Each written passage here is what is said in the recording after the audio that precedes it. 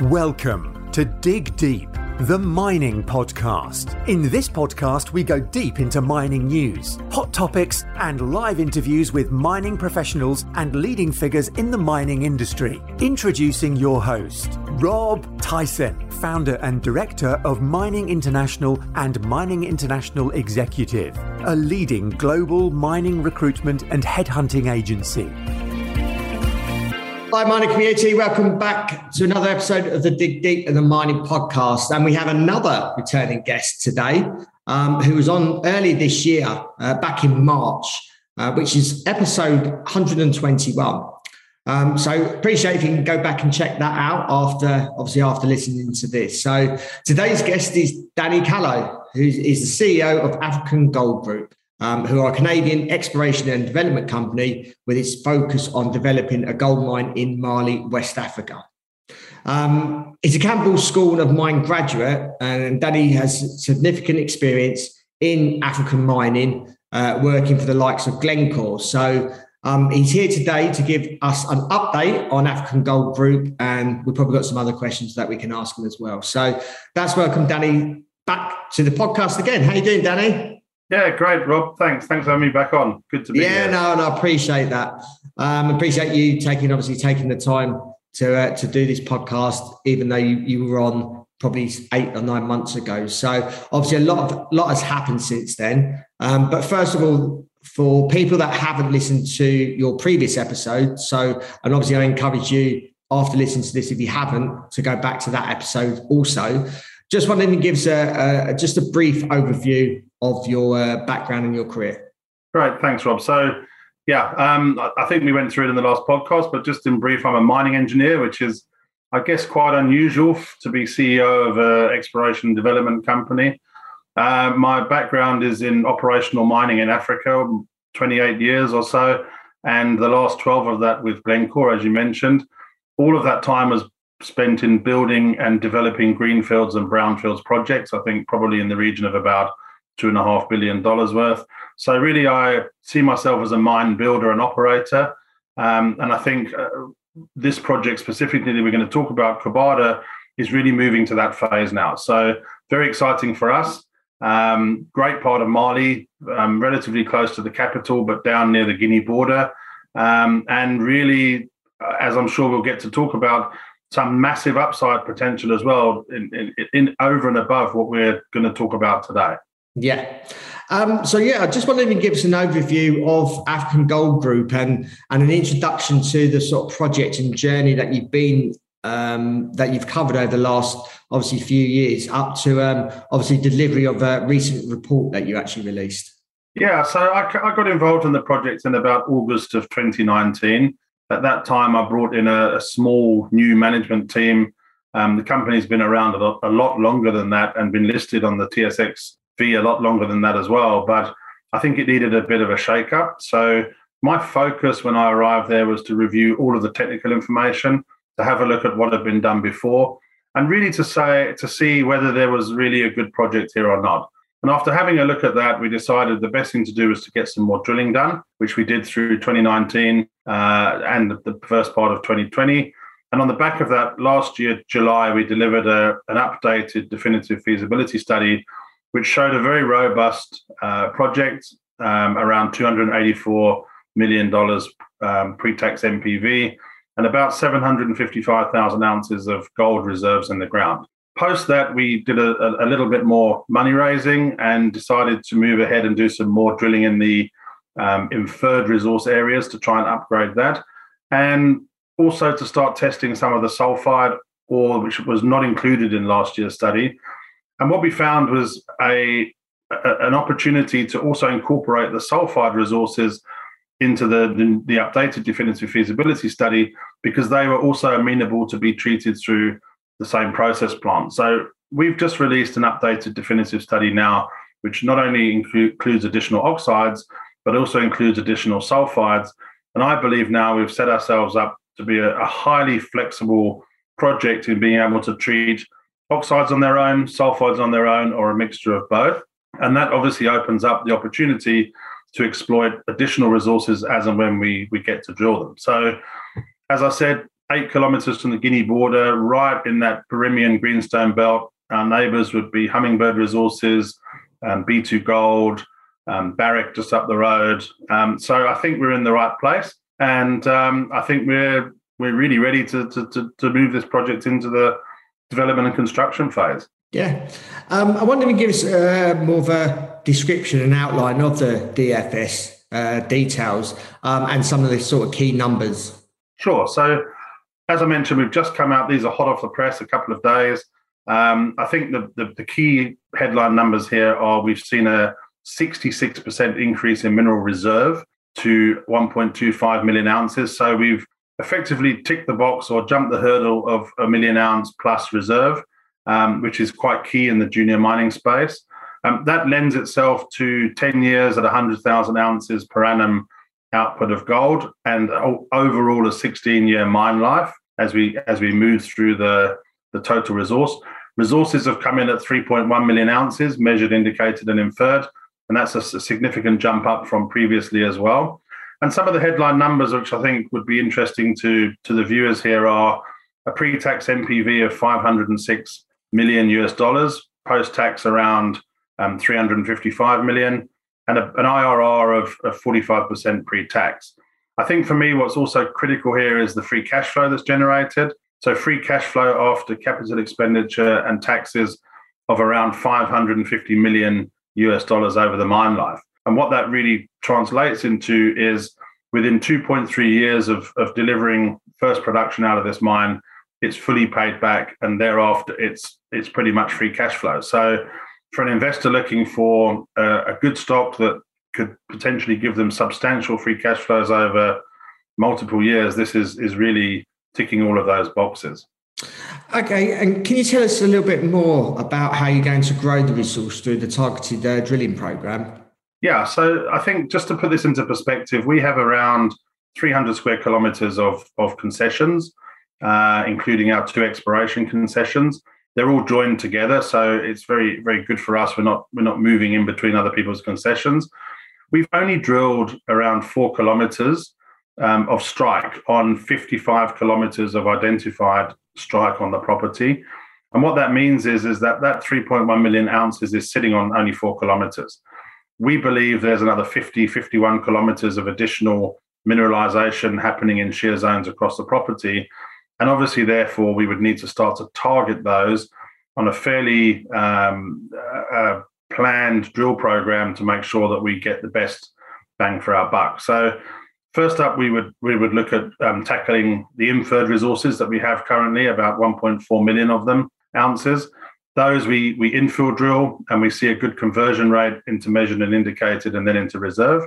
And then we start to look a little bit further out on our mineralized shear zones to get the drills in there and to grow the resource. So, it's very difficult to predict what it is, but if you've got 3.1 million ounces on 4 kilometers and there's another 50 kilometers of prospective shear zones on the property, the chances are this is a sizable future resource upside potential.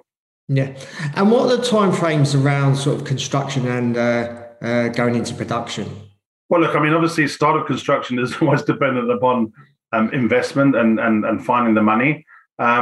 We have had some very fruitful talks with funders for this prior to this study coming out. We put it on hold for about 4 months until the culmination of this study.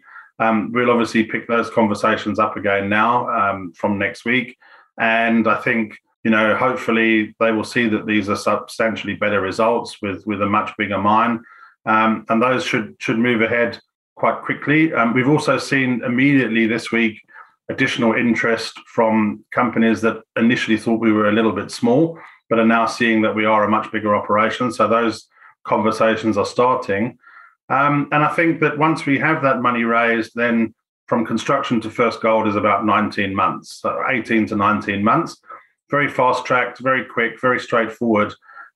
It's something that I've done many times before in my career, so we don't see there being many major hurdles to being able to achieve that.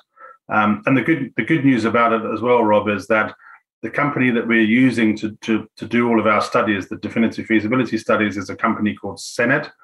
Senet have built a dozen or more of these gravity plus CIL process plants within West Africa, having just completed one across the border in Guinea literally a month ago.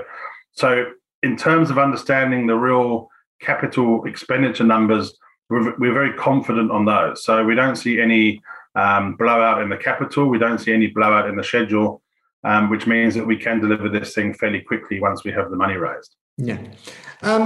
What are you focused on with regards to environmental aspects and obviously delivery of your hybrid power plant? Yeah, so I think, Mali is unfortunately one of those countries that doesn't have a significant amount of excess power in their power grid. Some of their power is generated from hydropower, but it's pretty much used up in the national infrastructure. So most mines in Mali have to put together these big standalone power plants. And typically these have been, or historically, they've always been heavy fuel oil or diesel, which are very big carbon emitters. We decided from the offset that we didn't want to do that. We decided that we would like to look at ways of reducing our environmental footprint. So right from last year's study, we put together a standalone independent hybrid power plant, which consists of a solar panel portion, some battery storage, which the solar panels charge up during the day, and then a much less reliance upon heavy fuel oil and diesel for the night. And what that does is quite substantial. It reduces your carbon fuel requirement by up to 43%. So not only is that much less greenhouse gas emissions, but it's also significantly less money because the solar is doing the work there. And the other thing it does is those emissions are also substantially lower. So we're talking things like nearly 40% less carbon dioxide into the atmosphere, 35% less carbon monoxide, 39% less sulfur dioxide. So all of these nasty, noxious gases that we're hearing about, day to day, we won't be emitting that into the atmosphere. So for us, that's really important. The other thing that's obviously a bonus, as I say, is the fuel savings, which obviously goes straight to the bottom line. And also the fact that this is being done with a very well-known technology provider who are funding this whole project as a standalone. So it doesn't add on to our capital expenditure requirements for the upfront capital raise. Yeah. Do you see any sort of challenges over the next 12 to 18 months? Anything that can disrupt the flow of progress at all? No, look, I think the mining industry is used to overcoming hurdles all through my career. Nothing ever runs as smoothly as you think it's going to run, whether it's political or commodity price or fuel price. We're there to overcome those. I think we've been relatively conservative in our capital makeup and our forecast to be able to weather those quite comfortably. I guess if you had to look at one area that would need to happen in the next 12 months is this change of government in Mali from an interim government to a fully fledged democratic government.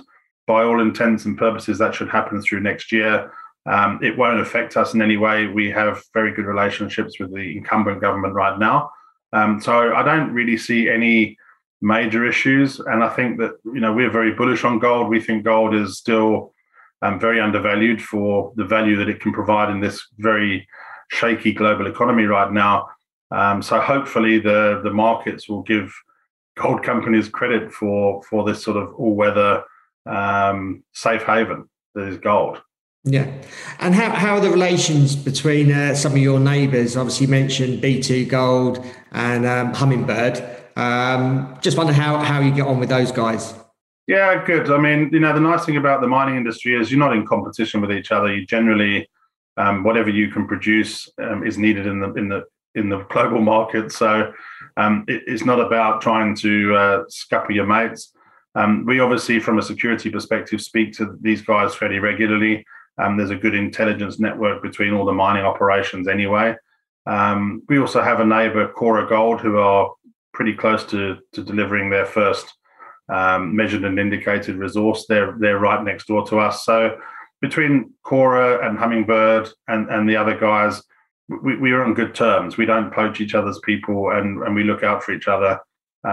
So yeah, look, I think luckily in the mining industry, there's not that competition between operations or projects that would cause any distress or issues. Yeah, and do you have any synergies that you can share resources with those guys? Yeah, look, I think there always is. Certainly on things like logistics routes and maybe even power. I think that would be, as we move into the detailed engineering design stage, which would happen next prior to construction, we would have a look at some of those things and see whether there was. Things that have always worked very well in the past is sharing resources on keeping roads upkept if you're using common roads and things like that. So yeah, there are some synergies. Obviously, if you had a look at sharing of process plants and combining resources and things like that, there obviously are as well, but that needs to move to the next level of relationship. But certainly from a high level perspective, sharing infrastructure, assisting with keeping infrastructure upgraded and good is always an easy way to start with other people in the area. Yeah.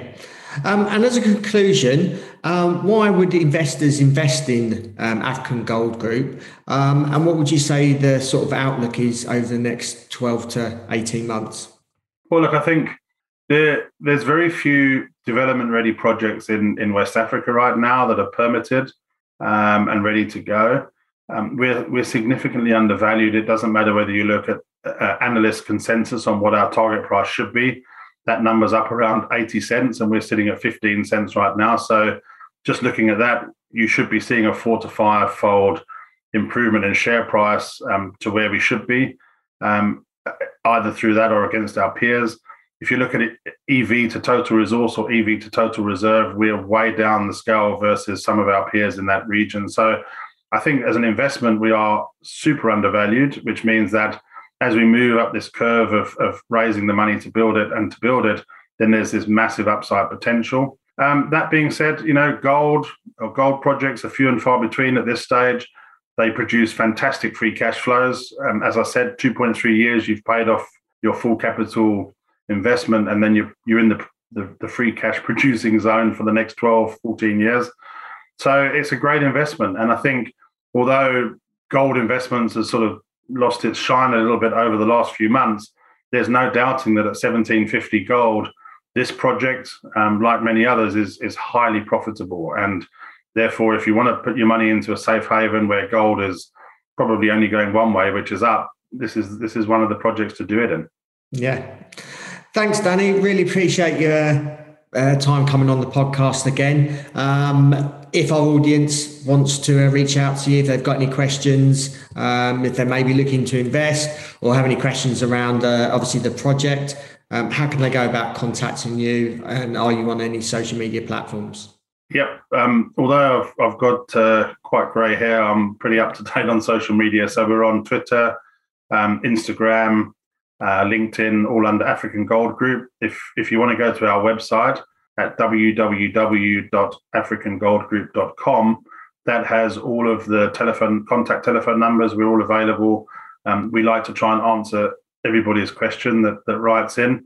And then look out for an investor webinar that we're probably going to do in the next week, 10 days, to really give some good feedback in a bit more detail on this latest definitive feasibility study update. Yeah.